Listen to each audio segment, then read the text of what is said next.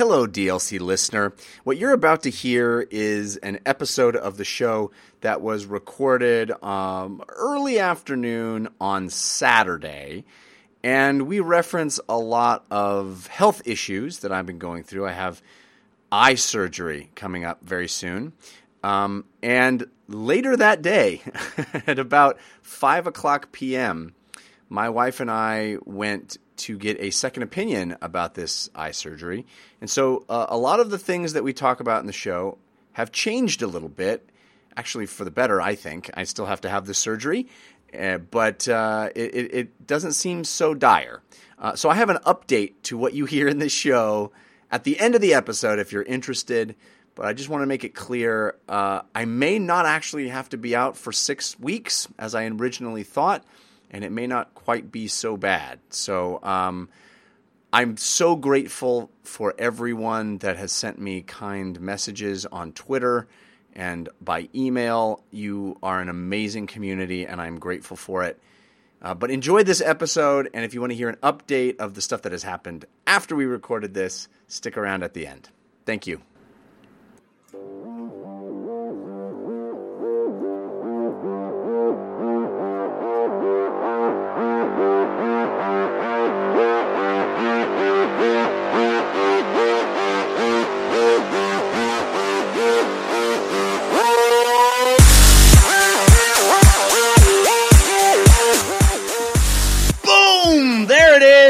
When that bass crashes in, you know it's time to begin. And wherever you are, whenever you are, and however you happen to be listening, oh man, I am grateful.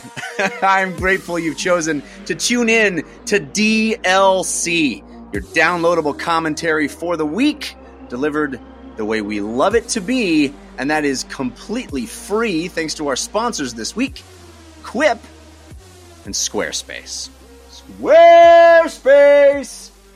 Squarespace and Quip are bringing the show to you, and DLC, of course, the show, all about games. And there are many forms, games played on desktops, laptops, and consoles, also games that involve dice, luck, and cardboard. I'm your host, Jeff Cannata, that's spelled with 2 N's and 1 T, and I'm joined, as always, by my friend / co-host / savior in a lot of ways over the next few weeks, Mr. Christian Spicer. Hello, Christian. Jeff, I just thought of something. You have 6 weeks of being able to listen to DLC. I know. You've never really got to listen to the show before. And you know what else? It's even better than that, Christian. I was thinking about this too. I can't read during that time. So this will be how I get my gaming news. The DLC podcast will be how I stay up to date with gaming news will be on your shoulders, my friend. We're going to play and just announced the Bard's Tale 8 featuring Jeff has been officially. This is incredible. So if you haven't been following me on Twitter or anywhere else, I should mention that this is the last DLC that I'll be doing for a while. Hopefully it isn't as long as I've heard it could be, but I have to have emergency eye surgery. When you're listening to this, I probably will be having that or have had that eye surgery. It's happening very fast. And I'm told that the surgery itself is not super long or intense. It's going to be about an hour, but the recovery is and I'm told it will be very hard. And I will be out of commission, unable to leave a very specific position. My head and eye, and more importantly, have to be put into a specific position, this head down, weird, crunched up position for many weeks. And I'm told that I can't jostle my eye to the extent that I can't even speak because speaking will jostle the eye too much. So it's going to be pretty rough. I did, if you listen to the /Filmcast, Dave Chen and I did a whole discussion about this where we went into more detail about it.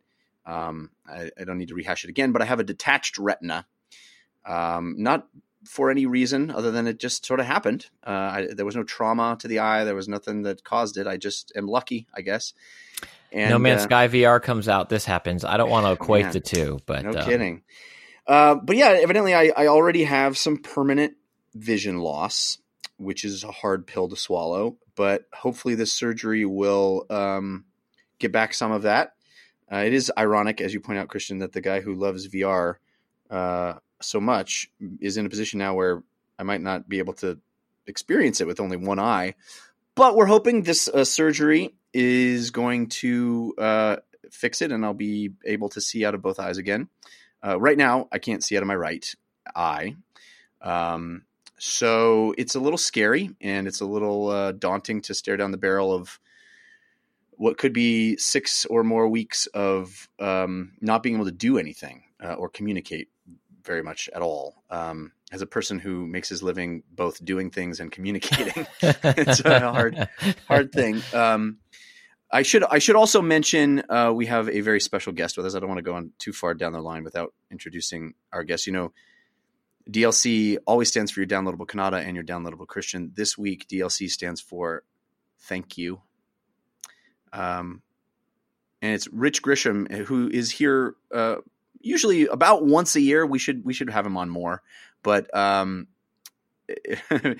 he's from the Press Row podcast and lots of other places. He's a friend, and we had scheduled this before any of this news broke. And I apologize, Rich, that you have to be on a weird episode, but we're going to try to make the most of it, make the best of it. And I'm so grateful to have you, a friend, here for this episode, which will be my last for a while. So welcome, Rich Grisham. Well, thank you, Jeff, and thank you, Christian. And let me just say, Jeff, on behalf of everyone, and I say that very confidently, on behalf of everyone that listens to your shows and watches your shows and has been a fan of yours for many years, we love you. Capital LOVE. We love you. We love what you're about. We love the fact that you care so much about making the world a better place. And we know that you will get through this, and we are all collectively here for you, my friend. Thank you for having me on. It is an honor, and I am happy to hopefully shed a little bit of happiness into your life. And by the way, if I could, really quickly, I want to introduce somebody to you who would like to say something to you. This is my son, who is 12, and he has a couple of things he'd like to tell you real quick. Hi, Jeff. I liked your voiceover in Vacation Simulator. It and Job Simulator are actually my favorite games. Oh, and also, I hope your eyes get better. Thank you. You're welcome. Thank you very much. That was extraordinary. My goal for this episode was to not cry, and thanks a lot, Rich. Very difficult. Thank you. It's very special, and I want to say I am well aware that many of the people listening to this show are going or have gone through things much more difficult than the one I'm about to go through. And I recognize that and understand that this is a scary thing for me to look at. But yeah, I know that people have endured much worse and are enduring much worse, and I'm grateful for the things that I have and the life that I have, and for the support that I've got in my life, both in my family and across the internet, of people who have really reached out and been sweet and wonderful, as I mentioned it on Twitter this morning. So I'm not here to ask for anybody's pity or any special attention. I just am trying to be honest about what's going on and let everybody know that I'm going to be like I dropped off the earth for a little while. It's just a weird thing, in this world of ours now, where the internet is everything. Not being on the internet for that long, for up to 6 weeks or maybe more, does feel like I'm going to cease to exist for a little while, and that's weird. And it's a little scary to feel like, am I going to be able to come back and be the same person I was before I left, with the same audience and all that stuff, so those are legitimate worries, and I am very grateful for everything everybody has said and done. But like I said, I understand that this is a relatively short part of my life and a relatively minor surgery compared to what a lot of people go through. So I just recently, I hope other people saw this. I just recently saw a wonderful thing from Stephen Colbert where he was being interviewed on CNN. Yes. And he mentioned how the bad stuff in life he's grateful for because it makes you more human, because it allows you to relate to other people in a deeper, more personal way. And I am reminded of that and feel that today as I experience my own fear and trauma, I guess, from getting this kind of news and expecting what I'm going to have to go through. I do think about other people, and I do feel like I'm a little bit more connected to that kind of experience and sympathize a bit better. So I do have to feel a little grateful in that respect as well. And I think those are wise words that I heard. So anyway, like I said, I don't want to indulge in this too much. We do want to do a show. I have to say right here at the top that I'm going to participate less than I normally do because I basically have been dealing with this all week. I haven't played any video games or read much news because I'm not supposed to read. Evidently, the movement of your eye when you read is enough to be damaging with the condition that I have right now. So I'm trying to read less, and after the procedure on Monday, I won't be able to read at all for many weeks. So it will feel, I appreciate everybody that sent kind wishes, and after Monday, I won't be able to read any of them. So I apologize if I don't get back to anybody or respond. I can't talk. I can't even dictate messages. So it's going to be, it's going to be something, but schedule tweets. And every day, just have the tweet be like, "Oh no, what wild!" yeah, I can't believe it. Did you guys see this? Look what Trump did now. Can you believe those clowns in Congress? Disney's killing it, and then like the next day, disappointed by what Disney did today. And, yeah, can you believe that Sony screwed up another one? Yeah, yeah, you're good. There we go. That's 6 weeks of content. Nailed it. Evidently, I was only allowed to do 300 of these, guys. So we did episode 300 last week, and then my eyes went, nope, no more for you.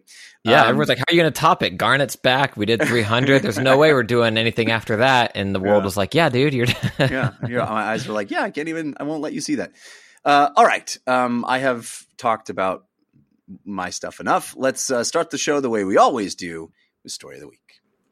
Story of the week, it's the story of the week. Story of the week, it's the story of the week.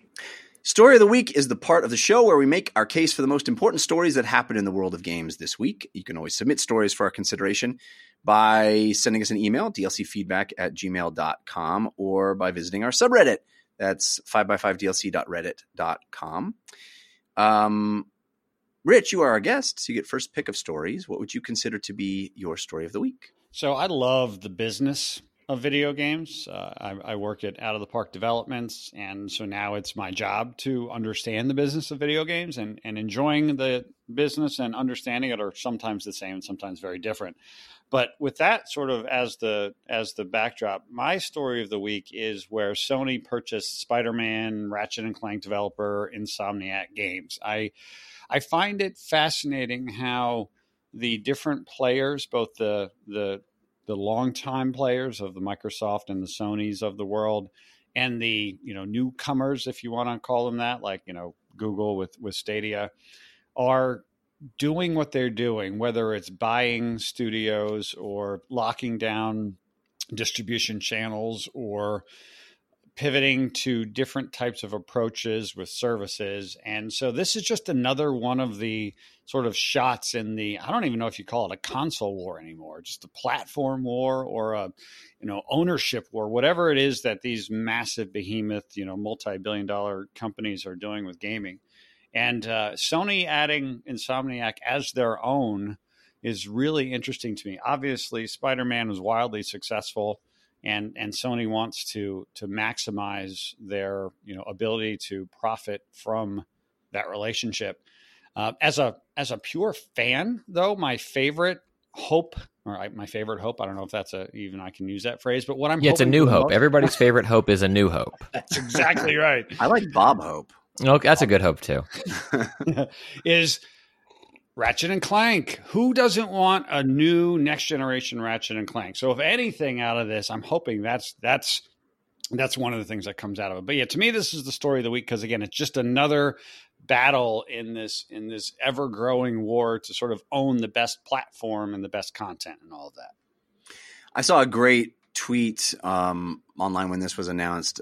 Somebody says Sony announces a purchase of Insomniac. Insomniac employees announce we weren't already owned by Sony. I thought that was pretty funny. But yeah, I mean, this is one of those things where Insomniac for many years worked sort of as a first party Sony house, and then all of a sudden goes out and makes some interesting other games for other platforms. Sunset Overdrive, right? Was their big Sunset Overdrive, right? Xbox exclusive, which wasn't a huge hit. And Fuse was EA and multi-platform. Edge of Nowhere, all the VR stuff they've been doing.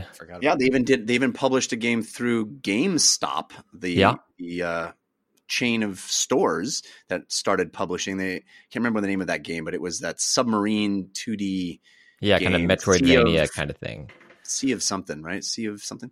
And so they did all the, and then of course, Spider-Man is a Sony exclusive, and you'd got to think, or at least I would assume, that post Spider-Man, the price to acquire Insomniac went way up. Pre Spider-Man, they hadn't really had a giant hit like that in a little bit, and you got to imagine that Spider-Man itself made that acquisition both more interesting for Sony, more desirable for Sony, but also way more expensive for Sony. Of course, I don't know the details, but I have to assume that's the case. Wouldn't you think, Christian? Yeah, I mean, it's like, coming off of Fuse or Sunset Overdrive, I would imagine that, assuming they were for sale, right? That's the other side of this, is maybe people were trying to buy them then also, Insomniac was like, no. And yeah, but now after Spider-Man, one of the biggest games of this console generation, in terms of acclaim and sales, that you would have to imagine that the price that they would ask is, or the people who the board or whatever it is would be higher now than before. But I think that's because it really showed the quality of the studio and what they make. I think the Ratchet and Clank, remake was fantastic, and this showed that they can really take everything that is so incredible about that studio and what they can bring to a project to a major franchise and IP like Spider-Man. That's a high pressure situation that a lot of, I think, studios or developers maybe couldn't deliver on. And Insomniac delivered Spider-Man and knocked it out of the park. So I'm sure they were more expensive, but I also think they earned every penny of that higher expense. Rich, what about you? I don't think anybody understands what money means anymore, because just that it doesn't even, just the prices and the valuations for things like, you look around, like, for example, when Lyft and Uber did their IPOs, right? These are companies that don't actually own anything, and yet they're worth, $47 billion worth of stuff. So I think everyone's basically betting on the future, and that, kind of like in sports, right? That's why everyone in baseball has been signing all of their young players to these very high contracts, because they think in 6 or 7 years, those contracts are actually going to look cheap compared to the market then. So I think that This is just an investment in an extraordinary sum of money, betting that because of the way of the economics work, it's going to look like a good deal in the not too distant future. But yet for everybody who's making the deal today, particularly those folks at Insomniac, hopefully they're getting rewarded handsomely because of the hard work and probably a near time overpayment that hopefully over the long term, the actuaries crunch the numbers and turns out to be a win for everybody. I view Insomniac as a top tier developer. It's certainly one of my favorites, and one that I'm always I tend to always be impressed with their output and their creativity. I am a little bummed that it sounds like one of the best VR developers is going to be, if not doing any VR at all, then probably just doing VR for PlayStation VR, which, if we get an update to that hardware, could be a really great thing, because there's already a wonderful stable of Sony exclusive VR games. And you got to think that a developer with the pedigree for VR that Insomniac has will be used in that way by Sony, or encouraged at least, at the very least. And we do still have one more big Insomniac VR game yet to come out. Stormland still is an Oculus exclusive that will be coming out shortly from them. So, as a VR enthusiast, if I can still perceive it when these things happen, I'll be really excited to play more VR from them. And I hope that the hardware that they're putting their games out on is worthy of the level of quality, because Stormland certainly looks incredible. And I've loved Edge of Nowhere, and Feral Rights was really solid as well. So, they what is the other what was the wizard fighting one? It was also very good. Anyway, so we'll stay tuned on that and see what happens as Insomniac becomes a first-party Sony developer for real. Christian Spicer, what is your story of the week? Well, the last point on that, I think you made a great point about Insomniac and VR, and maybe they can be the evangelist for hype. The reason for an upgrade to that hardware. If a developer that has proven chops working on higher end hardware and says, like, we want to make these incredible VR games, we can't do it with these Move controllers. Like that can be the spark that maybe gets it done, for the next generation or whatever. Here's hoping. Yeah. Yeah. So my story of the week is something that will probably be covered more on film podcast. Maybe you guys did /film stuff of it. And I don't want to get into the weeds of it, but I think it's interesting from a video game perspective for two reasons. And the story is the Uncharted film is now currently looking for another director. That did not work out. Creative differences separated friend of the show, Mr. Dan Trachtenberg, and my often game of the show, Uncharted. Yeah.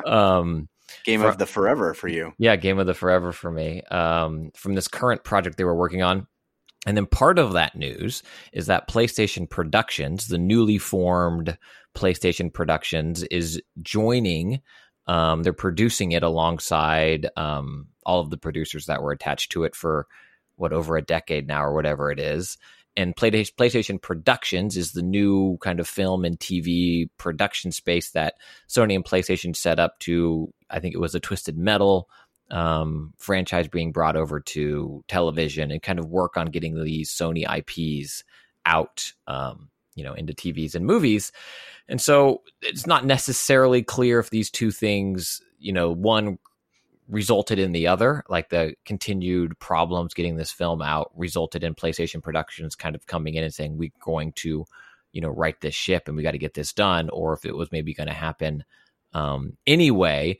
But I think it's interesting from a video game perspective in this conversation of, in the year, coming off of Detective Pikachu and the Tomb Raider films and that sequel coming out, it really felt like, to me at least, it felt like video games were going to be, and I know, Jeff, you had said this before, like achieve that moment that Iron Man and the MCU kind of did in Dark Knight for comic books, where they finally cross that divide and they bring these video games into incredible cinematic experiences.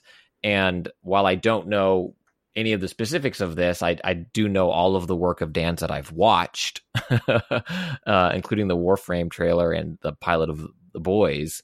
And I am bummed. I'm very bummed, because I felt like when this was announced, if anyone was going to do it, he was certainly the person to do it. And now it looks like the Uncharted film is hanging like Nate on the cover of Uncharted 2. Yeah. Will it or won't it? So it's just kind of I felt like we were so close, Rich. I felt like we were so close, and now it feels like we're so far away again. Well, I think it's just it's another example of why, in most cases, and I put it in air quotes, video game movies are so hard to make, because it feels like the people who really get video games don't get movies, and the people who get movies don't get video games. And I know that's not true, but it feels like it, because if this guy, who we know loves Uncharted, is having, and I'm sort of paraphrasing what he said, creative differences with the people that are sort of funding this, I don't know who could possibly get it right. I'm not saying it can't get made right. I'm not saying this thing, when it ultimately gets produced, won't be fantastic. It just is puzzling to me. If Dan Trachtenberg can't do it, I can't imagine how it is going to get done in a way that's going to work. But I hope I'm wrong. But boy, from where we're standing right now, it looks like it's got a tough road. Yeah. I mean, I sort of have to be careful what I say about this because I know a lot of. You don't need to say anything. I will say this. I know the movie or I have a sense of the movie that Dan wanted to make, and I do, as I tweeted, I do think it's a loss for all of us that wanted a great Uncharted movie that he's not making it.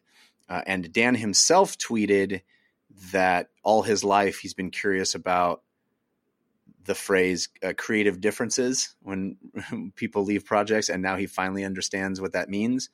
And it's unfortunate. And there's another thing that Dan said to me years and years and years ago, before he was a big time Hollywood director, that has rung true. And I've oft quoted him saying that. He said in reference to Hollywood and in a lot of things, but specifically in reference to Hollywood, most S doesn't happen. And that's the truth. Even when you hear the quote unquote announcement of something happening and everybody gets all hot and lathered up on the internet, it doesn't mean something's actually happening. And most stuff doesn't happen. It's harder to get something made than I think people think, even after something has been announced as being made. It is sometimes announcements of things being made don't have anything to do with the reality of whether they're being made or not. Sometimes and I think that's true with a lot of things, with video games as well. We get all excited about these announcements. We get all excited. I was going to say Jason Schreier's article about Anthem. Yeah. Like, oh my gosh. Announcing that being made and showing what they hoped to make almost made making that harder. Right. And I'm not saying anything specific about the Uncharted movie at all. I'm really saying in a more general way that we as enthusiasts read into things a lot and think we kind of understand what's going on and take news bits as being gospel. And it is so much more complicated and uncertain than that. And these are human beings that are throwing around hundreds of millions of dollars to make things. And so decisions often have to go through many, many, many, many, many steps and often get changed because people get hired or fired. There's a million things that can affect whether these projects actually happen or not. And almost never are they what the enthusiast press thinks they are. Right. People make big inferences about stuff and think they understand how these industries work. And that's, this show included. I'm sure we've said a lot of things that were really stupid to the people that were actually making the things because we're just guessing. And it's fun. It's fun to... Spiceradamus doesn't guess, Jeff. I've never been wrong about anything. I will only say me. I'm the only one who's got things wrong. Well, it's funny, Jeff. I spent 10 years writing about sports video games and podcasting about sports video games, and we still do. And I've been in the business now sort of, on the development side for 3 years. And the thing that I realized within the first 15 minutes of starting is for the 10 years I was talking about it, I had literally no idea what I was talking about. No clue. Yes. And now you can't talk about it. No, just exactly. kidding. Exactly. Yeah. Now that I'm qualified to discuss it, I can't. And that's my experience talking with Dan. And you just realize, how wrong so many people are about so many things, and how simple some things are and how complex other things are. It is almost never what you think it's about. So anyway, I don't mean to be weird and I don't mean to tread on my friendship with him in any way that makes me seem smarter than I am. I'm literally just saying that I've had an education myself in that kind of thing. And it's unfortunate. I think it's a loss. Like I said, it's a loss for everybody that was looking forward to a really excellent Uncharted movie. I have a lot less confidence that if we actually get one, it will be good, or it will be as good as it could have been were Dan at the helm. And that's not just because he's my friend, but because I have some insight into how he was thinking about the project. And, it's a bummer. But I have no doubt that the next thing he attaches himself to will be spectacular. There's other stuff here, Jeff, but I've also, if you'd like, and I know stuff that you've read, I want to tee up any Gamescom stuff for you. Not saying that needs to be your story of the week. No, actually, we should talk about Gamescom. It was this week. It's big show, very big shoe. So 400,000, I think, people attended Gamescom, which is more than E3. Yeah, just a few. Mind-boggling. A few things that came out of it, and then I want to get your opinions for things I leave out, Jeff. So we had the Nindy World. Nindies is gone. Now it's the Indie World Showcase, which I guess was kind of the rest of the world. They didn't get the portmanteau, man. I know. Bummer. It's done. I tried to sell them on that, but everybody's like, can't handle that portmanteau. No, we're done. We're out of it. A whole bunch of indies were released. Super Hot dropped it when it was announced. As we kind of talked about on episode 300, the broader idea behind it. Microsoft Game Studios, the long-rumored Ori and the Blind Forest is coming on September 27th. And a whole bunch of other. Blasphemous got a date of September 10th. I know people are very excited for that. Torchlight 2 is September 3rd. Risk of Rain 2 is some other time. But some others were like winter. But a bunch of really great indies.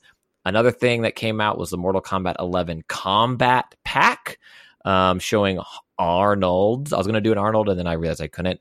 Arnold's T-800 Terminator, Sindel, Joker, Spawn, in addition to Shang Tsung and Nightwolf. And dude, I love this Mortal Kombat 11 engine doing real people that I know, because I know that they're digitizing actors to play the Mortal Kombat characters and the and the DC characters when they're using that engine for Injustice. But when you see Arnold Schwarzenegger walk out of the shadows and it looks exactly like old ass Arnold Schwarzenegger, that was pretty amazing. It looks incredible. It looks it's him. Yeah, it's crazy. It looks absolutely incredible. We learned that you can pee in Death Stranding, I guess. Important information that we all should know. And then there's a bunch that, for me, the other highlights, and again, dive in on any of these and let's talk more about them, Jeff, as what you want to focus on. But also, I think the other big things for me that came out of this were hands-on time with, a little more Death Stranding information, P included, and then people getting to spend time with Avengers and kind of that, what we kind of guessed that first showing is kind of like a prequel, setup for the game is kind of, in fact, what it is. And people got to play that. And then there was hands-on with the Switch Lite. Those were kind of some of the big takeaways for me, but I'm curious what kind of grabbed your attention or what you wanted to focus on from Gamescom. I mean, there's a lot here, and there's a lot to be excited about, I think. Who doesn't love a good urine stream? Am I right? But for me, I'm much more excited about this continued love affair that Nintendo is having with independent games. And this is, we've said it multiple times now, but it bears repeating. This is the thing that we all wanted for the Vita. We all have been hoping for, that these cool, quirky, awesome, deep, interesting independent games would have their platform and really feel like you could take them with you and play them anywhere. And now that is happening, and Nintendo continues to strengthen that and make a big deal about it. And it's like a who's who of amazing independent games. And yes, we don't know specific dates on all of these. And yes, you can play most of them already on PC, but to be able to play them on this cool portable console with a great screen and very serviceable controls, it's a big deal. And I'm very excited for Torchlight 2, for example, to be on that system, and for what else is on here that I was Risk of Rain 2 is a great example of something that seems like it would work very, very well there. Or in the Blind Fortress. I know you're a huge fan of that game, Christian. Trine 4, which is not even out at all yet, coming to the Switch.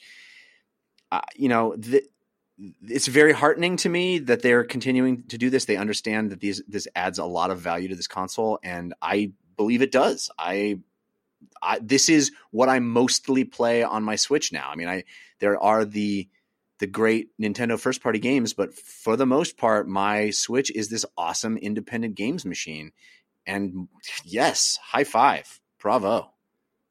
Yeah, there is certainly a lot to like in this. And I think even the games that are out, that are out on PC, I think coming to the Switch, as you mentioned, is a really big get. And a lot of people, gamers play on Switch that don't have PCs. And I think a lot of these games also, in my opinion, are better played on something like the Switch. Control stuff aside, but in terms of just the pickup and playability versus, I'm going to sit at my gaming PC kind of approach, and you can just, do some runs in Hotline Miami or something like that, or whatever you're going to do, I think is really exciting. Yeah. Rich, is there anything from Gamescom that jumped out at you that you kind of wanted to spend some time on before we kind of keep chugging? Well, Out of the Park Baseball and Franchise Hockey Manager, while sports games are also strategy games. So as in the last few years, as I've been working with Out of the Park, I've also spent a lot of time playing PC strategy games, because those, just the better you get at the kind of that kind of a game, sort of the better you get at making your own. And there was an announcement of a game called Humankind from Amplitude Studios. And I'm just very excited for this, because it looks very, very interesting. And basically what happens is you foster a world through 6 distinct eras, all of which have 10 different cultures to choose from. And I'm just reading the description here where it says, so by the end of your session, civilization could be, for example, a mixture of Egyptian, Japanese, and British architecture, with all the cultural hallmarks that come from that, as an example. And so as somebody who has really just the last few years dove deeply back into the kind of games that I started playing on the PC 25 or more years ago, Humankind to me was the one that made me go, ooh, that's something I definitely want to check out.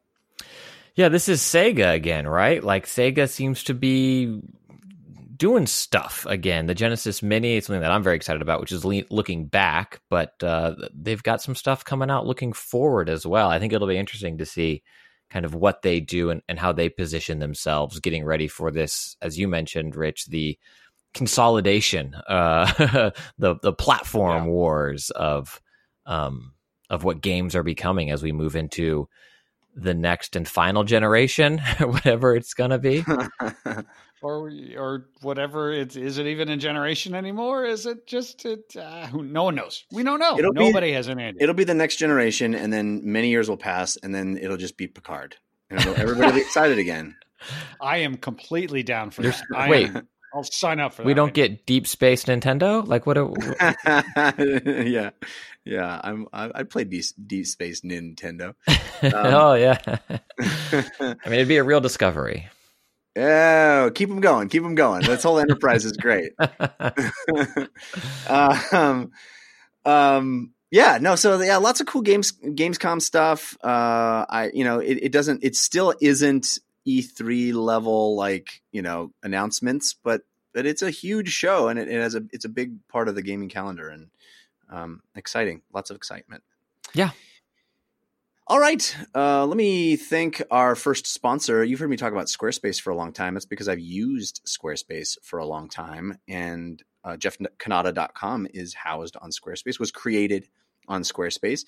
And if you have any need for a website, I highly recommend using Squarespace, because it'll save you on a myriad level.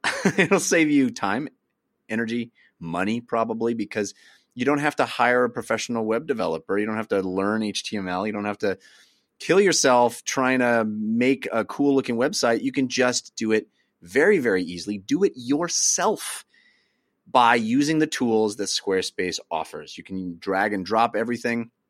It's so simple. You just start with a template made by their world-class designers, and you start moving stuff around, making it look like you want it to look, make it your own. But you start with this cool thing, and then you make it even cooler because you personalize it in the simplest possible ways. You don't have to worry about coding. You don't have to worry about optimizing for any device. Everything is optimized for mobile right out of the box. You don't do anything.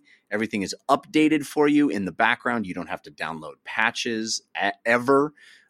Also, there's award-winning 24/7 support, where if you do run into any problems or questions, you can always get a quick, clear answer.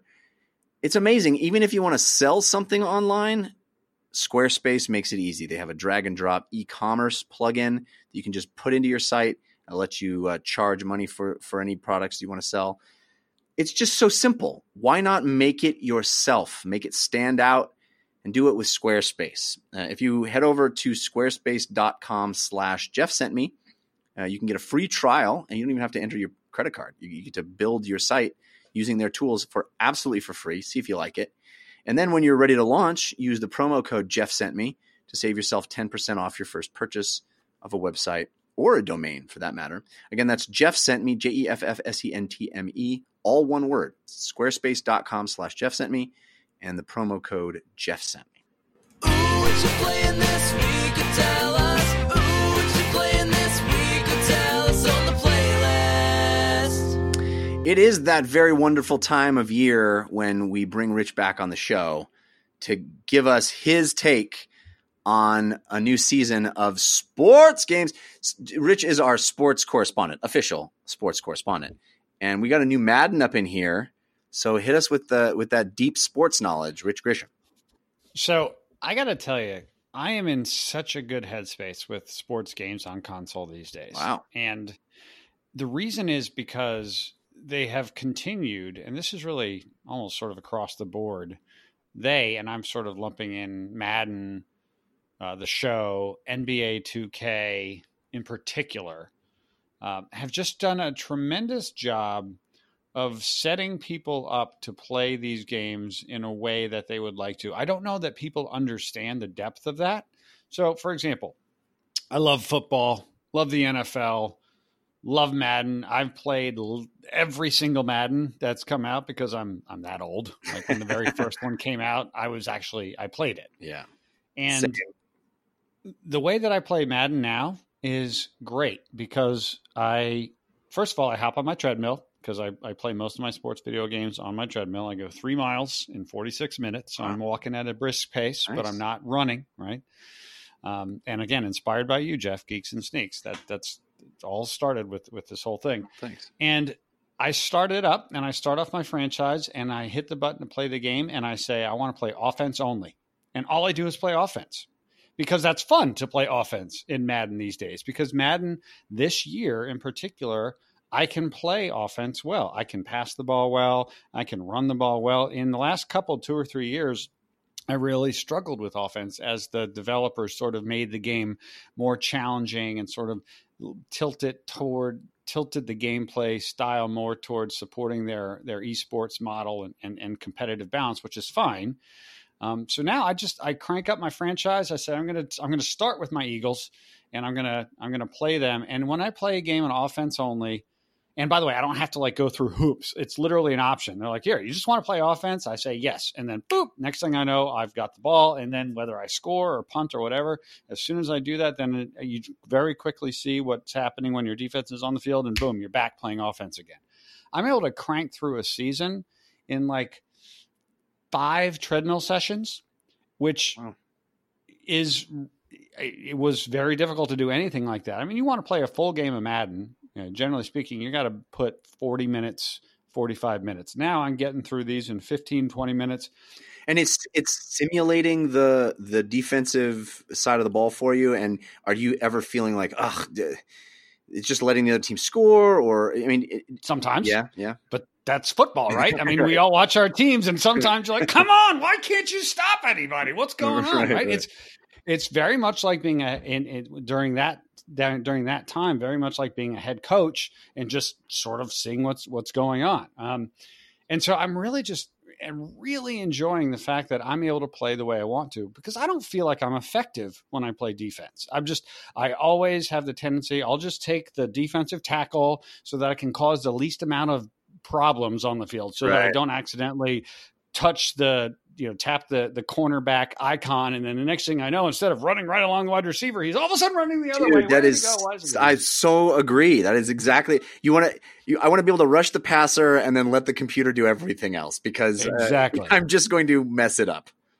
And that is not fun for me. It might be fun for other people, right? And again, that's what I love, because you can also, there's a setting where you're like, I just want to play defense, right? If you're that guy who's like, I can't stand playing offense, but I want to play defense, you can do that. Or they have what's called special teams. I don't think they have special teams only. Just want to be a kicker. I want to live the dream of being the kicker. So you're you're playing video games all game until it's time for you to come out. It's literally like it simulates everything except the last kick of the game, and you miss it, and then it like simulates you feeling terrible and getting traded to another team. Oh my gosh. That's great. So yeah, I am banging through. And what's cool too is, again, this is sacrilege, right? You talk to a longtime Madden player, they want to manage the salary cap. They want to draft players. They want to do all of that stuff. They want to renegotiate contracts. That's fine. Jeff, there is nothing more boring in the world to me than salary cap talk. Right. I cannot deal with salary cap talk. And if you're forcing me to manage my salary cap in my Madden, not happening. Again, somebody else wants to do that. That's great. You go hang out with the guys on the Operation Sports forums, and they're going to talk to you about that stuff. So I just love the fact that it's available to me as a guy who has a career, a family, children, a band. Like, being able to still get this experience is great. And then what happens is, after I crank through my one season, I don't do the draft. I don't do anything. I just start over with a different team. So far, I've played full seasons with the Eagles and the Browns, and I both had good seasons. And then I'm like, well, let me have a challenge. So now I'm playing as the Buccaneers. And again, the hardcore Madden player, this is sacrilege, but I'm having more fun playing Madden this way than I have in years. It doesn't hurt that it feels like they've made it easier this year, because I haven't gotten any better at Madden, but I'm having more success. That's because you're doing less. And you think the on the field game is easier on offense? I couldn't tell you about defense. But on offense, I'm able to complete more passes. I mean, I used to just be an interception machine in Madden for the last three Maddens before this one, but now I'm able to play. I'm able to complete more passes. I'm able to, I don't have that middle linebacker jumping up and intercepting me all the time. Like, when I'm throwing a slant, I can complete them a lot. When I'm running the ball between the tackles, I'm able to have more success. But again, that was as the Eagles. When I was with the Browns, I couldn't run the ball at all. But that's because their offensive line is terrible. Right. And so there is there's some sports games you play where it almost doesn't matter what team you're playing. They all kind of feel the same. When you're playing the Buccaneers or the Browns or the Eagles in Madden, you're playing the Buccaneers or the Browns or the Eagles. They play differently. You have to do things differently. The same formula doesn't work. So between the combination of making it a little more user-friendly on offense and sort of me stepping out of what I feel like is this obligatory, I can only play as my favorite team and I must play the entire franchise and I must do this and that. Like, when you step away from it and you say, you know what, it's okay to just have fun, however you want to have fun. The fact that Madden makes it really easy to do that, I love it. So I'm having a blast playing Madden the totally wrong way. I'm sorry, Madden fans of the world, but I'm playing it wrong, but I'm having a blast this year. Well, I think there's no wrong way to have fun. You don't yuck anybody else's yum.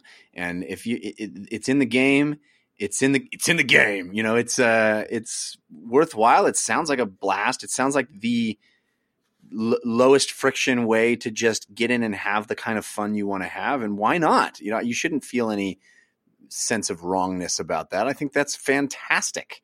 And it's a pure version of just going in and having some good football fun. So, and another example of that is MLB 19, the show. So this came out back in March, right? It's not like it's a new game, but they introduced a mode called March to October. Mm-hmm. I don't play anything in the show now except for March to October, because what that does is, instead of playing a full season of 162 games, like, and probably about 2 years ago, I quote unquote invented a way for me to play the show, which was I would do this thing called player lock for the first 5 or 6 innings. So I would take 2 or 3 at bats with a player. And then in like the 6th or the 7th inning, I would just unlock that. I'm going to go back to regular baseball mode for the last 3 or 4 innings. And that was fun. And again, when you're on a treadmill, you sort of get into that zone where you get that 46 minutes of playing, and it's fine. And I played a full 162 game season. But March to October, which came out this year, basically, it's like playing the greatest hits of a baseball season. So your first interaction is, okay, it's opening day and it's 1-0 and it's the 7th inning, go close out this win. And then if you win, then you get a little bit of momentum and your team will do a little bit better. And then it'll fast forward 4 or 5 or 6 days. And then the next situation will be, it's the 9th inning, you're down by a run and there's a guy on second base. Try to win the game. And then if you win or you lose, you'll get a momentum or lose a little momentum. And then the next item might be, okay, now you're just going to be the right fielder for this game. You're going to have all his plays in the field and all of his at-bats. And over the course of probably 6 hours or so, you go through an entire season and you're just placed into a very wide variety of moments. Sometimes it's a moment or sometimes it's a situation that might take 30 minutes to go through. Sometimes it'll take you 3 minutes. But it's just a unique way to play the game that has once again allowed me to step out of this mindset of 30 plus years playing sports video games of how you're supposed to play them. And I have played 5 Marches to October. I played one as the Mets, I played one as the Astros, and then I increased the difficulty, played one as the Tampa Bay Rays, played one as the Diamondbacks, and now I'm doing the Mets again, but I'm doing it on a much higher difficulty. And so again, I'm experiencing everything that's great about the show with the added element of, okay, I'm a participant in this roller coaster as opposed to I'm having direct influence on every inning of every game. And these are the kind of things that, as I said at the start, have put me in a really good headspace with sports video games these days, because if you want to, you can get a lot out of them in a lot of different ways than you could just a few years ago. Man, what a wonderful segment. I love your insight into this. It's so great. It makes me want to buy these games. And that particularly that MLB The Show mode, it sounds like the NFL red zone of video games, or just the coolest moments, that is really great. And it's awesome that these games or these developers have recognized that and added modes that make that possible, because these games have to be all things for all people, but often in their history, it seems to me, they've interpreted that as being one thing for all people. And it does feel like these games have opened up quite a bit and allowed for wildly different kinds of sports fans to still get their specific itches scratched, which is cool. And not only that, Jeff, there's a running narrative in the sports game community that all of these makers of sports games only care about their Ultimate Team / Diamond Dynasty / whatever the microtransaction based mode they have, and that's all they care about, and they have abandoned their fans who like the more traditional. And this I've known personally, because I have good friends who work on most of these games. I've known that not to be the case, but it's difficult, even if you know something to be the case, to convince other people. Right. These kinds of things, to me, hopefully prove like the MLB The Show guys did not need to make March to October. MLB The Show already had lots of different ways to play the game. They didn't need to do it, but they are trying to make their game more appealing to people. I didn't even know I wanted something like this, and now it's the only way I play. So again, it also proves these guys who make these games, they do care about their longtime fans. They're not all just about their microtransaction based modes. Not at all. They're important because that's frankly why these games are still made today, because they're so expensive to make. Mm-hmm. But they care about all their fans, and they prove it on a yearly basis. Well, that's really cool, man. Christian, does that make you want to play sports games again? So I love the idea of being able to play it your way. And I think, we've seen that. And I think, as Rich mentioned, it's kind of been, they've dabbled in it before, but the last few years in particular, they've really highlighted these modes. And I think FIFA last year, and like kind of the updates along the way of like, it's the World Cup now or Premier League, and kind of creating these modes or updates to the game that totally don't need to be added, but give players a new way to play in between annual releases, I think is really fun and exciting. For me, the big sticking point still is, as someone who played them for a very long time, excuse me, and then kind of bounced off and dabbles basically with MLB The Show every couple of years and NBA 2K every couple of years. is that while it sounds very exciting, what Rich is describing, I don't have the game literacy to be able to pull off the 1-0 save because I don't understand the pitching.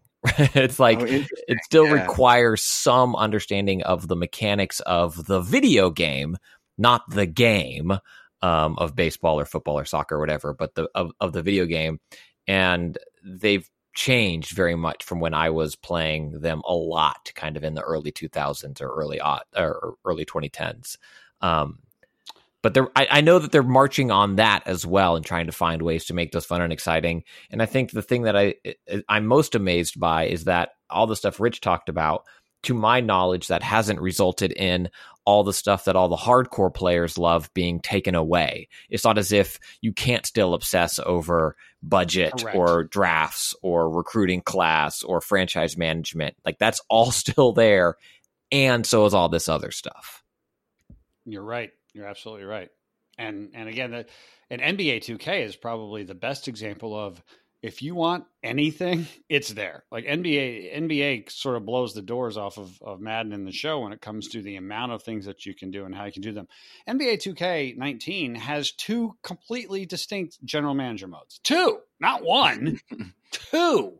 One of them is a story where you play this crazy guy who has to deal with all these crazy guys. And the other is the quote unquote sort of standard, and it can be online with your friends or not. I mean, NBA 2K and people love to complain about NBA 2K and its virtual currency, and those complaints are valid. I'm not saying they're not, but NBA 2K delivers the most value to the market every single year with the wide variety of ways to play. And if you want to go in depth to the nth detail on anything that you're talking about, Christian, budgets and drafting and all that, you can, or you can just be a dude like me who really loves to play basketball because it looks so cool because the guys play like they play in real life, and they can, and you can just have a blast on the court. You can just do that. And that's what I do in NBA 2K.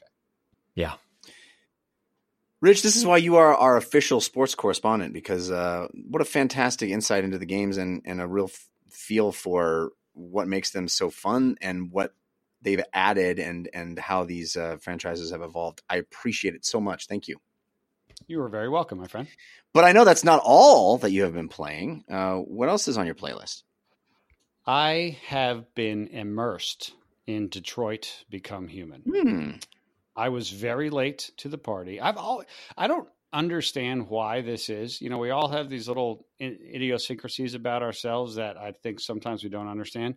I've played all of the David Cage Quantic Dream games, but I played them all like a year or 2 after they came out. I have no idea why. That's how it happened. I played Heavy Rain late, blew my mind. Sticks with me to this day. Of course, I can't think of Heavy Rain without you, Jeff. Jason. Yeah.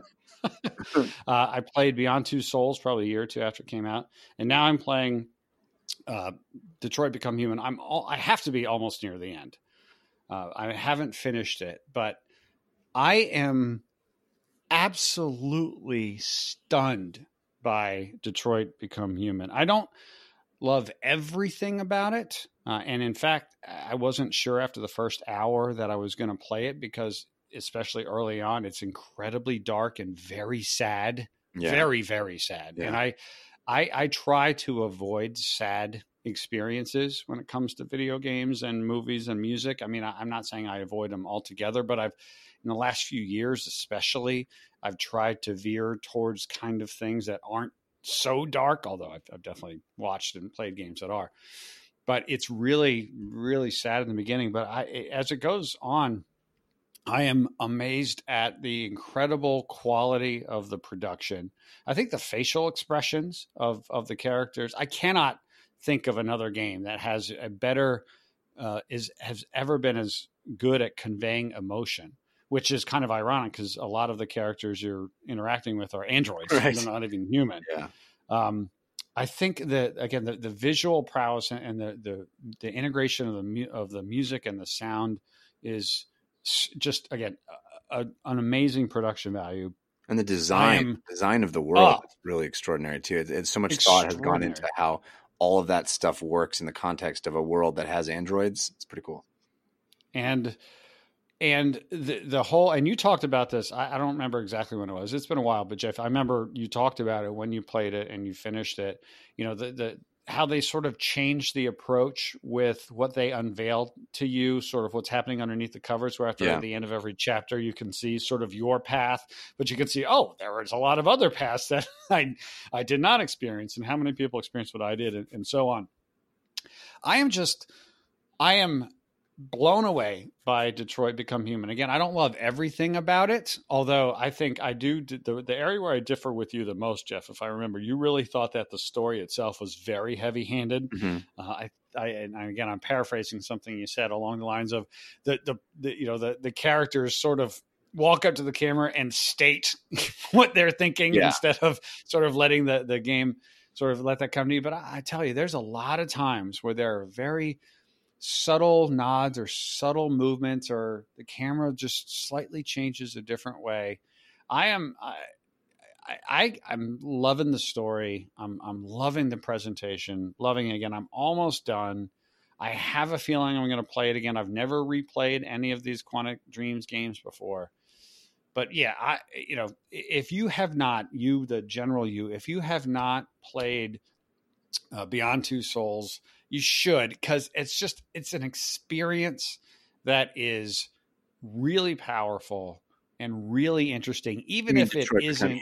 You said Beyond Two Souls. Oh, I'm sorry. Yes, I did mean Detroit Become Human.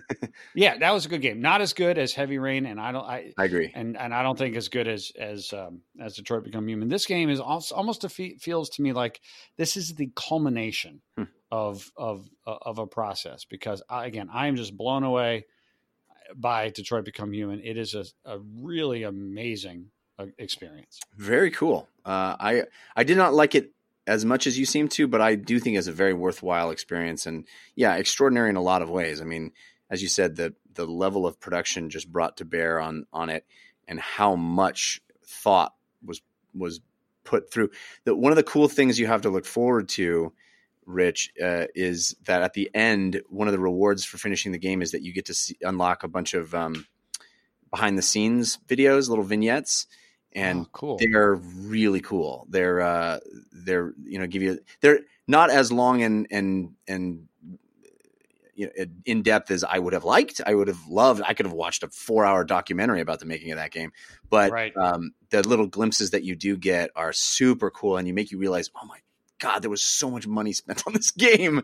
It's crazy. Yeah. I hope they did well. Like this game had to cost a fortune, right? There's just no way it didn't cost an absolute fortune to make, because everything is so top notch. And now, he says all his future games are going to be multi-platform. So, I hope he finds the means to keep making these. Seem very niche, but on such a grand scale that they don't seem to be affordable as a niche, but I hope he gets to keep making his vision, because nobody out there is making games quite like it. They're polarizing. They're not for everybody, but those of us that like them tend to really like them. Agreed. All right. Well, before we get to Christian's playlist, I do need to thank our second sponsor, which is Quip. Oh man, I love my Quip. Perhaps you've heard me talk about it on the show before. Quip is my toothbrush. Not just any toothbrush. It's an electric toothbrush that actually makes my life easier. A toothbrush, you say? Yes, I say. It is so smart. This is the 21st century toothbrush. This is a toothbrush that actually takes stuff off of my mental load. It makes me have an easier time in my life, because it handles making sure I'm brushing my teeth well, effectively, for the right amount of time. The way it works is it pulses after 30 seconds, and then it turns itself off after 2 minutes. I have to admit, I'm a person that probably wasn't brushing my teeth for a full 2 minutes for most of my life, and that's bad. You should be brushing your teeth for 2 minutes. That's what dentists recommend. The Quip toothbrush keeps track of that time. It pulses after every 30 seconds. What I do is I do different quadrants of my mouth. Each 30 seconds, I'm reminded to move on to the next quadrant. Then after 2 minutes, I'm done. I don't have to think about it. I can let my mind wander, and I'm ensured of the right amount of time. Plus, the bristles are much softer. They have sensitive sonic vibrations for an effective clean that's gentle on sensitive gums, which is nice. They've got this cool container thing that doubles as a portable case, but also sticks to the mirror, so it's up and out of the way and off of the countertop. It's awesome. Plus, brush heads are automatically delivered on a dentist-recommended schedule every 3 months for just $5. It's a friendly reminder when it's time to refresh and stay committed to your oral health. I know that I've used brushes much too long, and then the bristles get used up, and it's basically not effective anymore.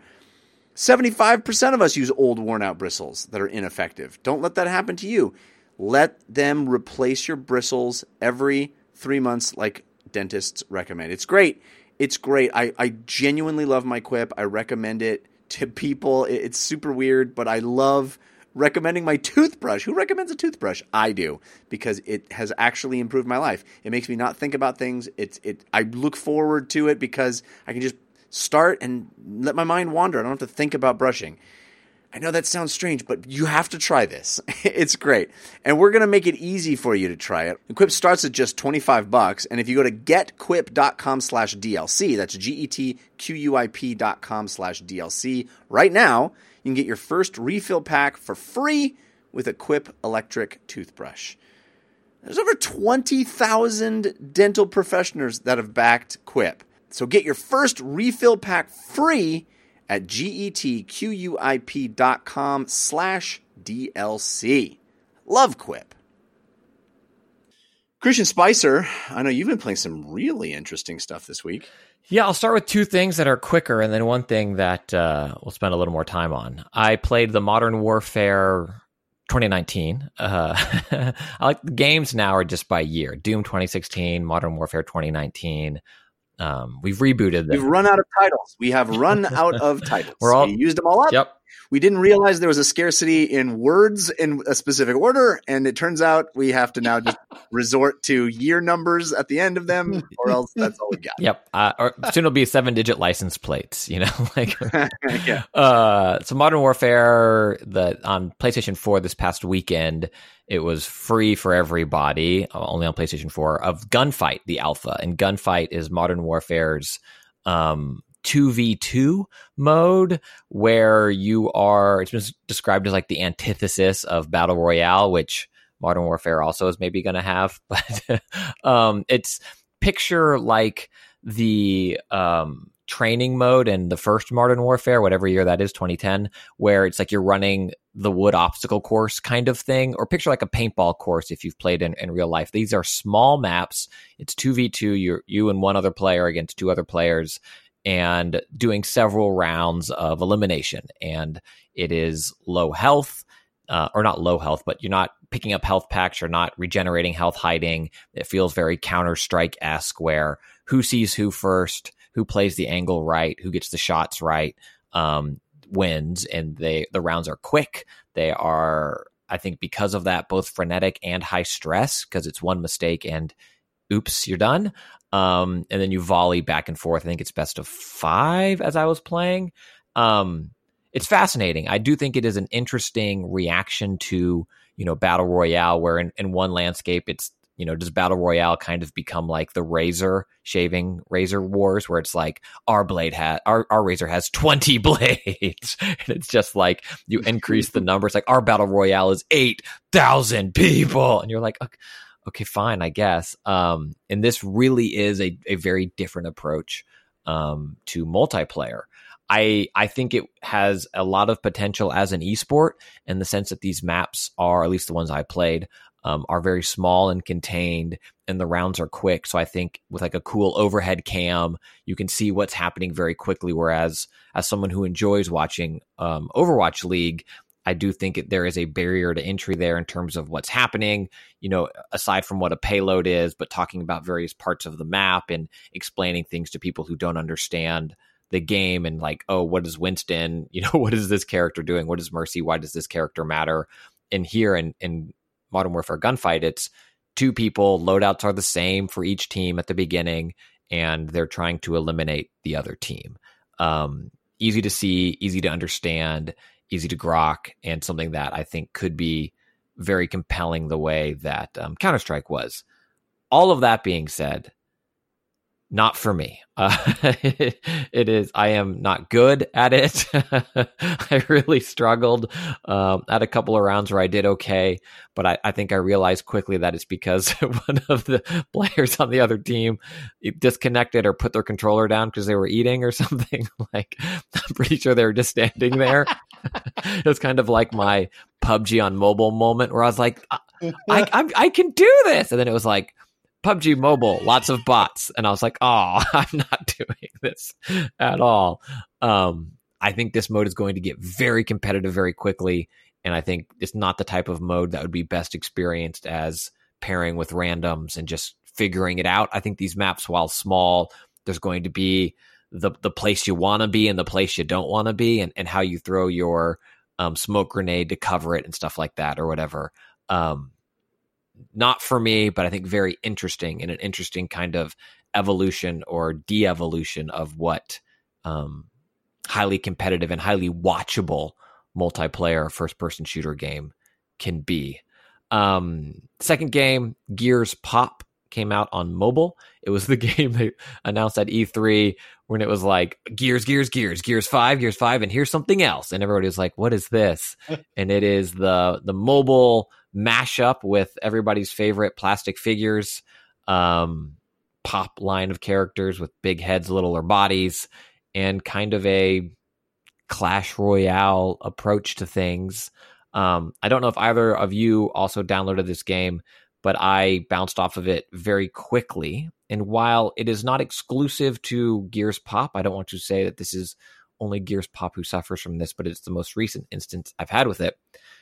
When you load up the game, there's a very quick tutorial. It's like, tap here to do this, then tap here to do this, then tap here to do this, and then tap here to do this, and then you did it. And then it just, I felt like it threw a bunch of, they're not pop-up, I guess they are pop-ups, like pop-ups and modes and things, and I don't quite understand what's going on, but then I'm playing against a real person, I think, and I feel like these games, or Gears Pop and others, rush you into kind of playing so quickly that I don't understand what I'm doing, but I'm maybe getting things that I should be happy about, or spending a resource on something to make something better, to be competitive, to do the thing. And I think Gears Pop could, and as someone who does not play a lot of Clash or competitive, this style of mobile games, certainly. So my knowledge is definitely a factor in this as well.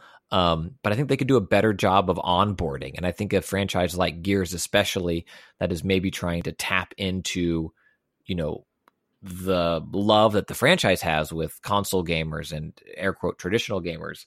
I felt very confused by what was happening, what I was supposed to do, and the things I was getting, what they mean to me. I was a little disappointed. Did any of you play it? Rich, did you download it at all? Did you give it a shot?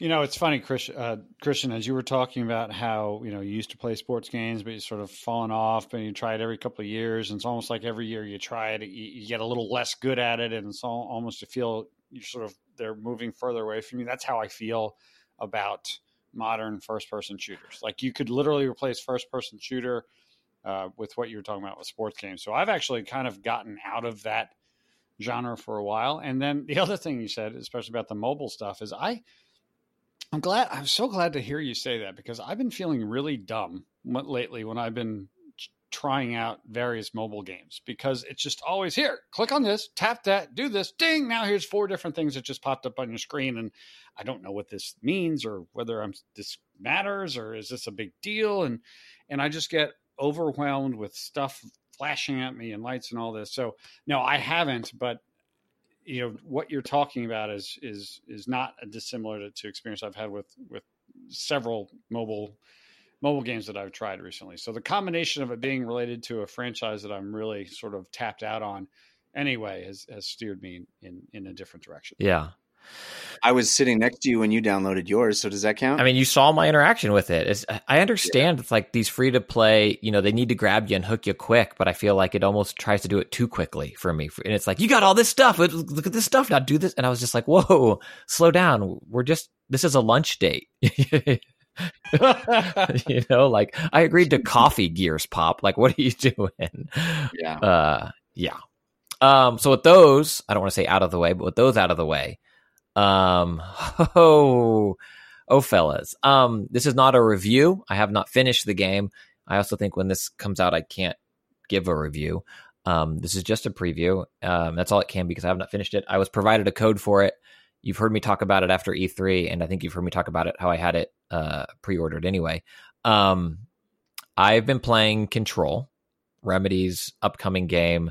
I think it comes out on the 27th. So as you're listening to this today, after you're listening to this, I've been playing it on PC, on thank goodness, my PC Works PC. And again, I have not finished it. Not a review, just an impression. It's my game of the year. I love this game so much. So yes, the later parts, I don't even know how much this game would have to crap the bed for it still not end up in my top 5. Like, I love this game so incredibly much. If you've listened to the show, you know that I love third-person action games. It's no surprise. Uncharted, Last of Us, Tomb Raider, all of those games. You also know that Quantum Break, Remedy's last game, was not a big hit with me and with us on this show. I think it had some serious shortcomings. Control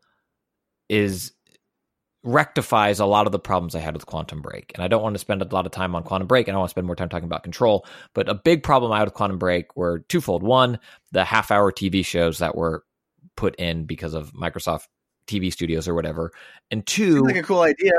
Cool idea, but very problematic when you die on a boss and have to wait a 20-minute TV show to play that boss again.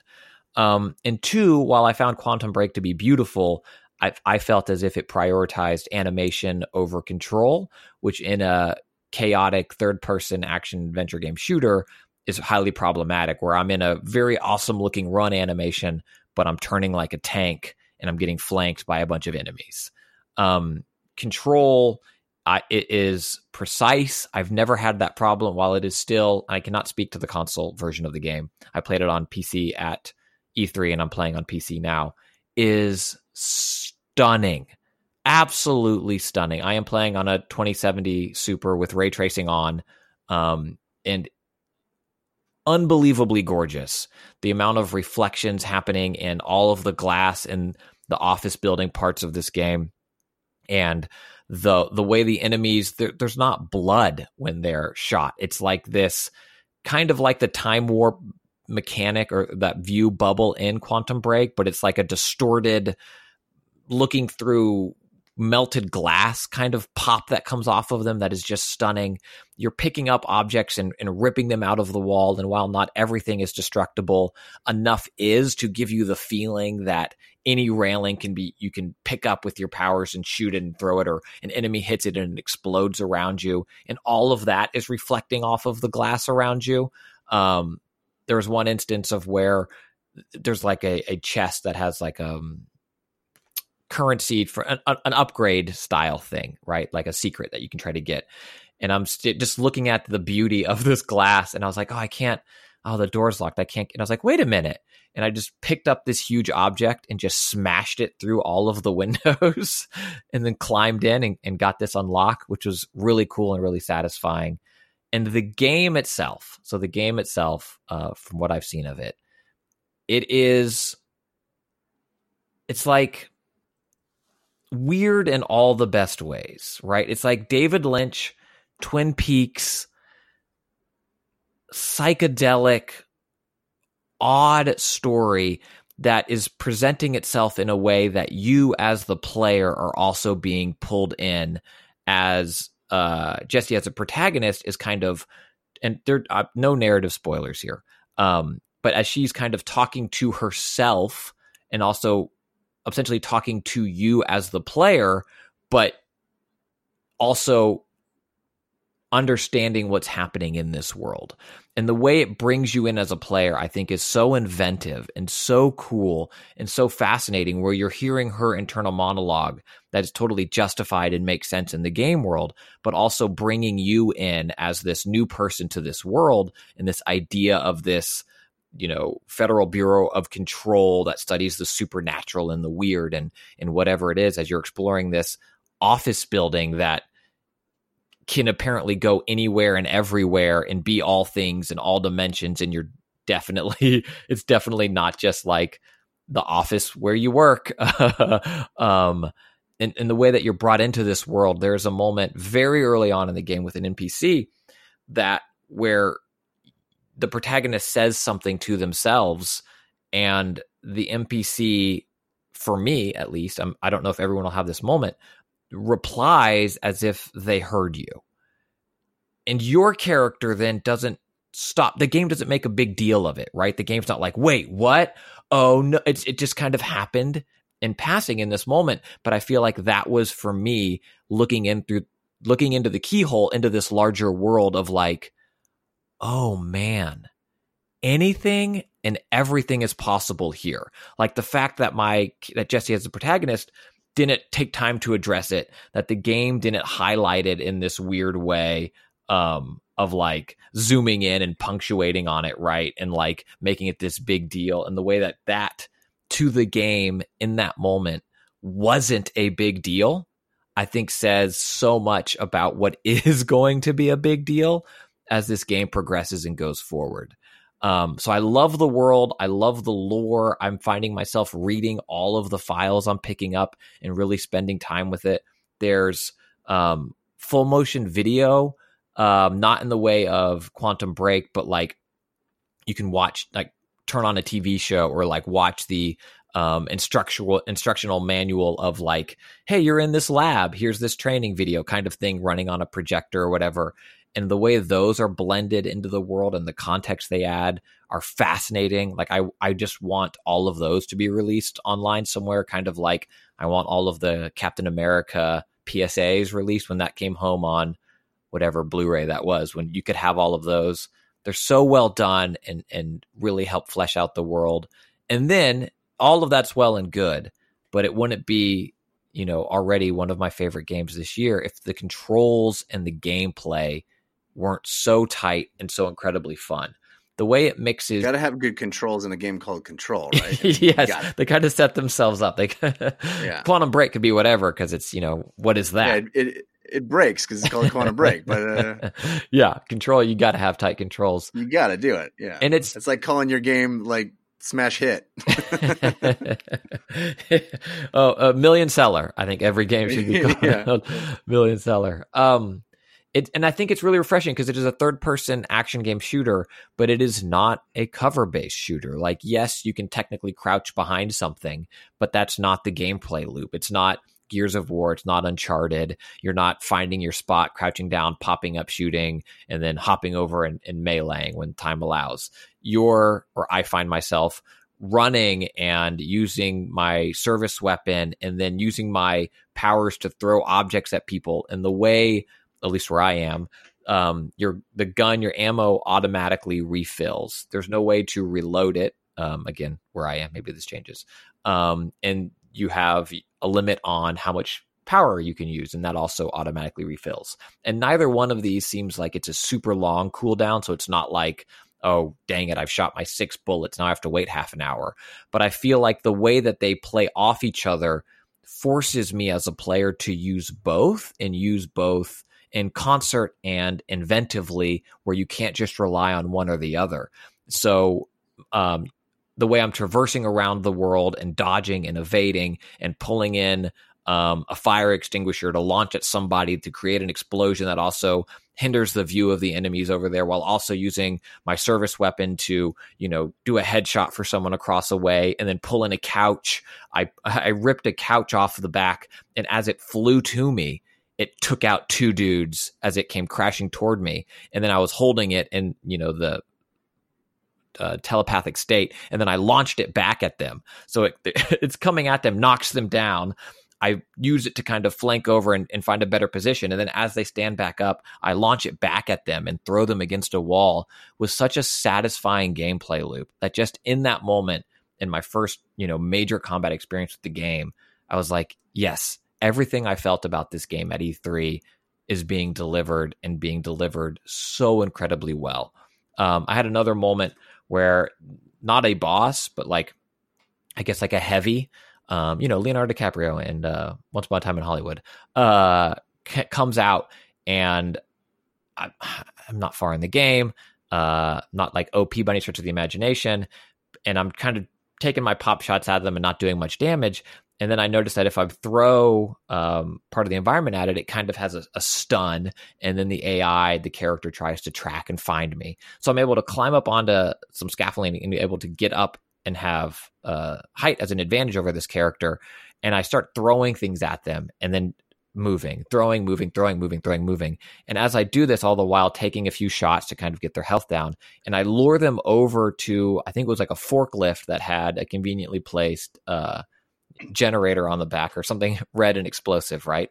And as I lure them over, I'm not doing enough damage to be able to take this guy out with how I'm attacking them, but the stun, evade, them trying to track me, and I bring it over to this forklift and shoot the propane tank on the back and cause this huge explosion and take the enemy out, again, was so satisfying and so cool, and it felt like something that isn't done in so many games. And to have that be just a combat encounter in a low stakes part of this game, I love it. I absolutely love it. The map, I can already tell, leans into that Metroidvania stuff where there are doors I'm walking past that have, like key card or security access much higher than where I am.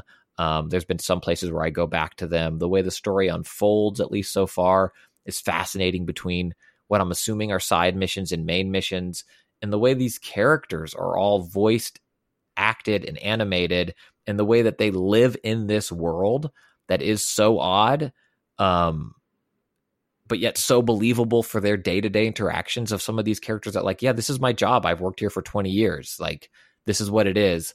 I'm getting some Eternal Darkness vibe from it, not in the sense that a similar gameplay, but I think what that game did, whatever it was, 20, aka 5 years ago, like the general sense of unease.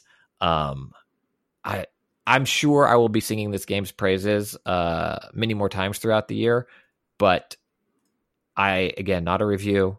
I haven't finished it, and it's impossible to compare games for me even across years, other than Tetris is the best game of all time. God of War, Spider-Man were incredible, but as of right now, as someone still early but experiencing this game, it's on my short list of favorite experiences ever. I love it. I absolutely love it. Sounds like I could not have been more wrong about my first impression of this game, which was not positive. Or we just have different takes. Or we have different takes. Yeah, I mean, I haven't played it in quite a while, but I came away the very first time I saw it being really unimpressed with it. But that was a long time ago, and the game has had a lot of development since then, and it's a studio that I really love and respect. I hope I get a chance to play this. I'm worried that in my pause from life, there'll be too many things that get in the way. But if you're talking about it being a Game of the Year candidate, I hope I get a chance to play it. You I'm will. Really excited. This is the game, Jeff. Like, I know we talked about you playing the last Tomb Raider or whatever, and life happens, and I get it. And you talk about me playing some games, especially some VR games, and life happens, and I don't.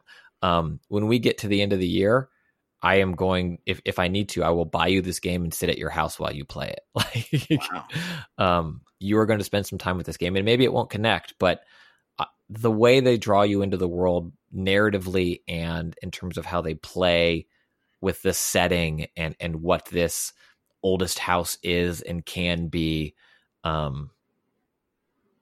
absolutely phenomenal. Absolutely phenomenal. Dude. Very cool. And another reason why you will all be in great hands with Christian Spicer while I'm away, because that was an awesome segment and an awesome description of what sounds to be an awesome game. Because DLC will be called Dude Loves Control. All right. Well, like I said, I unfortunately haven't been playing anything. I got a early copy of Ancestors Become Human, and I was very excited to dig into that game, but this situation with my eye has prevented me from doing anything like that. So I don't feel like I have the authority to even talk about that game, unfortunately, and I feel bad about that. But such is life. So we're going to wrap the show up now. We do have parting gifts coming up, but Rich Grisham, thank you so much for being here, sir. I cannot even tell you how grateful I am and how wonderful it has been hearing you talk about games and talking with you. Well, thank you very much, Jeff. Again, on behalf of everybody, we love you, we support you, and we're here for you. And when you come back, we will be here in greater numbers than we are now. Do not worry about that for a moment. I appreciate that. It's real scary, you know, not leaving and feeling like, man, am I going to be different when I come back? Is the world going to be different? Yes, it's scary. And you'll be more grateful for what you have. Yeah. That's exactly what's going to happen. Well, I neglected to mention you are the chief marketing officer of Out of the Park Developments, the makers of Out of the Park Baseball and Franchise Hockey Manager. But let the people know where they can keep up with you and all of the things you do online. Great. Thank you. So yes, Out of the Park Developments, we make Out of the Park Baseball 20 and Franchise Hockey Manager 5. They are both licensed with the MLB and with the NHL. They are strategy sports games. So if you had told a 14-year-old me who loved playing micro league baseball on his Apple IIe all the time, that my job would be to bring games like this to life on modern PCs, I would have collapsed in joy and delight. So they are strategy sports games. So you can run your franchise and you can, everything from drafting and scouting and all of that. And you can play this year, or you can go back anytime through the entire history, or you can play online in a persistent world. So check out Out of the Park Baseball 20, check out Franchise Hockey Manager 5. And by the way, guys, in case you have some people out there who are they're intimidated to do it, I've got 20 codes to give to you that you can give away to your fans and listeners. However, you would like to do that. So awesome. 20 codes Out of the Park Baseball 20 will be available to your fans however you want to do that. And if you want to see what it's like, we stream 4 days a week. So Monday nights at 9 p.m., we have a show called This Week in Perfect Team, which highlights our online persistent world mode called Perfect Team. On Tuesday nights at 9 p.m., we have our guy TJ Lauerman, who's also a big fan of yours. He live streams Out of the Park Baseball 20. On Wednesdays at 10 p.m. Eastern, Adam and Jeff live stream Franchise Hockey Manager 5. And on Thursdays at 10 p.m., I stream my continuing failing efforts to win a Perfect Team championship. And all of that is at twitch.tv/OOTP Developments. And that's where you can find us. And real quick, we also have our own podcast called OOTP Now, or Out of the Park Now. I also host the Press Row podcast, the longest running sports video game podcast in the world. And we have a little underground podcast called the Dodcast that I show up on a regular basis. So those are all the different places that you can go. But check out Out of the Park Baseball 20 and Franchise Hockey Manager 5. That will help that little kid that you heard at the beginning of the show go to college one day. So please do. That's great. Yes, and please do thank him again. That was very special for me to hear. So I'm just delighted. I will, but he loves Vacation Simulator. Oh, that's when great. I say he loves it, he loves it. And when I told him that was your voice, he was so excited to be able to tell you that. Awesome. That's so cool. Very, very cool. Christian Spicer, what do you got going on this week? Who knows? Nothing really. We mentioned at top, the show will be going on. It will be different. I'm not going to say it will be the same because there's no way it will be. But for these next few weeks, the show will be coming to you regularly through your RSS feed. Can't promise it will ever be live streamed, and it will sound different. It will be different, but it will still be news, new games, positivity. We'll still be loving things. And my commitment to you, dear audience, is every week I'm going to do my best to pick what I think Jeff's story of the week would be. So I look forward to hearing how wrong Spiceradamus is. Sounds like somebody's going to be looking at some VR websites.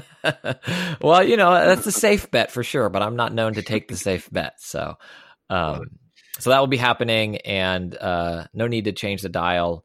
And then when Jeff is back and ready to go, believe you me, you will hear about it, and the show will be here for another 300 more. We certainly hope so. Yes. So you can follow me on Twitter. I'm at Jeff Canada. I'm not going to be tweeting for quite a long time, as I can't read anything. I'm forbidden from reading or using my eyes in that way for maybe 6 weeks or longer. So it will feel, probably, if you're used to seeing my Twitter feed or hearing my shows, it'll feel a little bit like I have fallen off the world. And it'll probably feel a little bit like that to me as well, which is a little scary to think about. But I really hope you stick with this show and you stick with me. And I would really love to have you there when I come back to the world, because I like all of you and I appreciate you listening to the things that I put out into the world. So I hope that can continue to happen. All right, let's end the show the way we always do, with our parting gifts. Hey, give us a suggestion of what to do this week. Give us a parting gift. This is your parting gift. Rich Grisham, do you have something to help people get through their week? I got a couple of things. First off is a couple of shows. I am a huge fan of Fred Armisen. Fred Armisen is like I always liked him on Saturday Night Live, but then I discovered he's also a musician and all of this stuff. So he's a guy I've always liked. A couple of things. He has a show along with someone else I love who's Maya Rudolph. Again, huge fan of Maya Rudolph. They did a show on Amazon Prime, and it's called Forever. And So it good. is so interesting, right? Like, for a lot of different reasons. It's only 8 episodes. Yeah, you can't even tell anybody what it's Right. about. You just have Just to watch it. Just watch it. Yeah. It's wonderful. It's bemusing. It is heartbreaking. It is inspiring. It's a little silly. It's a little profane. It's so many different things. But I really recommend watching Forever. And also a Fred Armisen thing. This is something like, again, I'm always feels like I'm late to the party with this stuff. He produces a Netflix series called Documentary Now, which is a series of fake documentaries. And I watched it's a 2-parter. It's season 1 about the Blue Jean Committee. Watch it. It's him and it's Bill Hader. Again, another fantastic performer, Bill Hader. Watch that on Documentary Now. It's a 2-parter. The whole thing takes 40 minutes about Blue Jean Committee. If you don't love it, I'll be shocked. And on the book front, I've 2 baseball books. As you guys know, I love baseball. Baseball has undergone an immense transformation just over the last 2 to 3 years, and 2 books that are very well written. One of them is called Astro Ball, and one of them is called The MVP Machine. These books do an amazing job of making it interesting, explaining why baseball is so different now than it was just a few years ago. I love where baseball is right now. And these tell 2 very different types of stories as to what's happened. So Forever, Blue Jean Committee on the show side, and Astro Ball and the MVP Machine on the book side. Very, very cool. Christian Spicer, how about you? I did forget to mention how great I think the sound design is of Control. Did you know I like Control? Like the weight Sounds of different like it. objects and the thunks they make when they hit things. Oh, real nice. Good song. Dunk. Gardening in real life. We're doing some stuff to our yards here, and I think there's data that supports it, but it's something very positive about engaging in the world in which you live, even if it's on a micro scale. I would just encourage people to find times to get their hands dirty and start digging in the soil. And whether that is, potted plants inside your place, or working in a small patch outside, or finding a community garden in your neighborhood, and engaging with people there and seeing the beauty that you can make, I think is really rewarding. And I would encourage people, especially now as we roll into fall, it's a nicer time to be outside for a lot of people in our country here, and engage in gardening. I think it's lovely. Very cool. We did get a listener's suggested parting gift, which you can always send to dlcfeedback@gmail.com. This one, it comes from Azim, who sent this to us. Azim says, I'm not sure if this has been mentioned. It has, but good to mention it again. But there is a really great show on YouTube TV, called Cobra Kai, which picks up about 30 years after the All Valley Karate Tournament from the original Karate Kid. It's a lot of fun and still has its original cast. It's an 80s feel as well, which is great. Definitely worth a watch if you need some light fare after some of the heady stuff that's come out recently. 2 seasons are out right now. That sounds like you like this one, Rich. I know Christian does too. It's so good. I think they're free. There's a couple, you might have missed it, but there's a couple of weeks here where they're going to be free on YouTube for everybody. So do that Google work and find out. And it's so good. Mm-hmm. Awesome. Cobra Kai on YouTube. I usually give a parting gift, it tends to be a suggestion for you. This one is a bigger parting gift because I'm parting for quite a long time, much longer than I would have liked. It's going to be 6 weeks or more before you hear my voice again, which is hard for me to take. But in that time, I'm going to be in a very specific position, not being able to do much. I would love my parting gift to be from you to me, if that's possible. I would love suggestions for great audiobooks because I need to listen to some audiobooks. And I won't be able to read your suggestions, but if you tweet at me with some great audiobook suggestions, hopefully my wife will be able to read them and give them to me. And I would kindly request that not it to just be a title. If you could give me a reason why you love that audiobook, I would love it. So the name of an audiobook you happen to like and why I should listen to it while I'm recovering would be great. And I would be very grateful because I'm going to need several weeks worth of things to listen to that won't drive me insane. So it saddens me to have to end this episode and tell you that I won't be talking to you for quite a while. Last week was our 300th episode, and on that episode I mentioned how we hadn't really taken a whole week off since we started. And here I am now leaving you for many episodes. I leave you in the very capable hands of Christian Spicer and his coterie of guests. And I am very much looking forward to coming back. I hope you all will stick with us and stick with me. And I hope that I can come back sooner rather than later. And I hope I come back even better than I was before. So I will talk to you guys on the flip side. And until then, think about what you put out into the world. Make it a better place. Hey, so here I am again. As I said, I hope that it will be sooner rather than later, and it does sound like that may be the case. It's still going to be several weeks before I'm able to podcast again or resume my daily life, but it doesn't sound like it's going to be 6 weeks. So the quick version of the story, just to keep you up to date, I'm sure many of you have already turned the podcast off. That's totally fine. This isn't about video games. This is just keeping you up to date on my personal weird roller coaster of a week. Got a diagnosis of a detached retina from a doctor, a retinal specialist, who outlined a procedure that sounded real gnarly and very scary. That would require me being in a very specific position for several weeks, during which time he said I would be unable to speak and would have to not read. So that pretty much ruled out any kind of communication, and I was scared, quite honestly, and it meant maybe not talking to my kids, and that all sounded very grim. So I knew that was going to have to happen very fast. I found out on a Friday, and I tweeted about it Saturday morning, basically saying, goodbye, Internet. I won't be here for a while because I wanted to have a couple of days to just process that and get the information out before people just saw me disappear from the Internet, because I knew the operation was scheduled for Monday morning.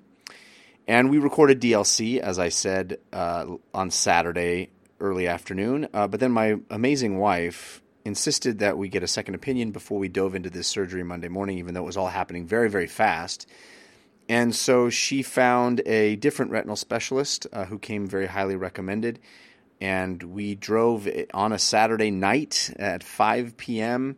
He evidently left a birthday party he was attending, opened up his practice by himself, unlocked the door, and brought us in, didn't have any staff there, took our paperwork by himself after hours on a weekend, and checked me out and said he agreed with the diagnosis that I had a detached retina, but offered an alternative operation, actually two procedures in the same operation, I should say, that might allow me to be back sooner, which is good, and also has the added benefit of potentially reducing my risk of this happening again.